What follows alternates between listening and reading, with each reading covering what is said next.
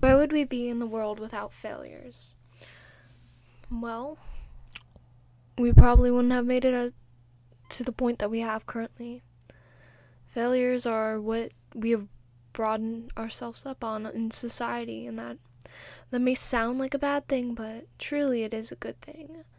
I mean, if in the grand scheme of things, all failures, maybe not all of them, but the vast majority of them are ignored, when it comes to bigger things that do fail, those are the ones that are more memorable. Not saying that you shouldn't try new things, but failures, they all build up, and sooner or later you'll get something right, which is the whole point of trying, the whole point of society. Society gives us skills and talents and, things that we can become talented on, things that we can learn, and we call them hobbies, and we look at people who are good at them as skilled and admire them, and that's really just the basis of it. It's people with their different interests and their just different admirations, and then they come to admire people in that category who do the things. And if you look at it from a distance, if you have no desire in any of these categories and are just a person who lives their life within their social statuses and doesn't really go beyond that into certain things, you may find everything to be pointless. And in some sense it is, but in another way,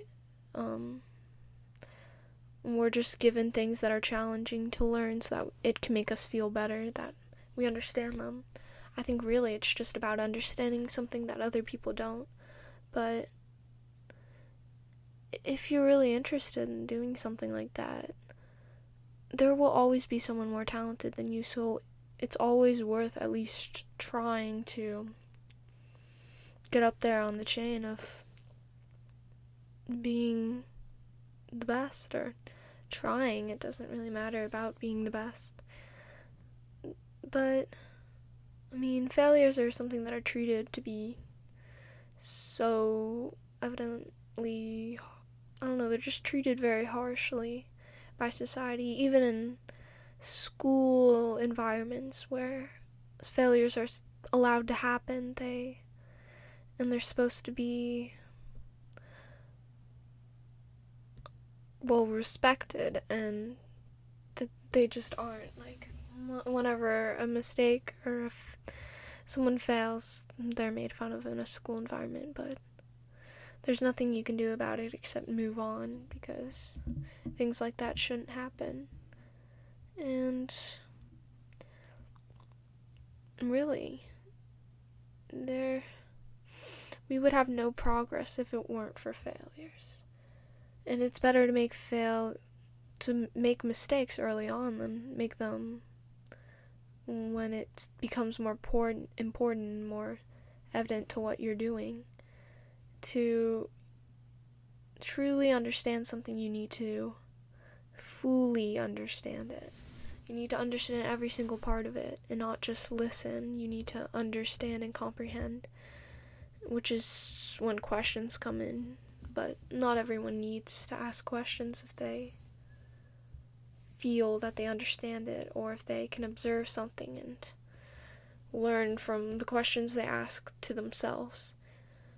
So although there is an emphasis on asking questions, some questions can be answered without speaking a word. And I think a lot of teachers don't understand that, and especially, really the point of what I'm trying to say is that it's better to make mistakes, especially early on, because when you're doing something bigger, it'll always go more wrong. You want to make sure you understand everything and have full confidence in it. Because if you look at this is definitely not a natural disaster, because, this is human-made, but things like the Titanic or like nuclear power plants that have blown up. The nuclear power plants, for those, for some of them, it just wasn't complete, care of the atom.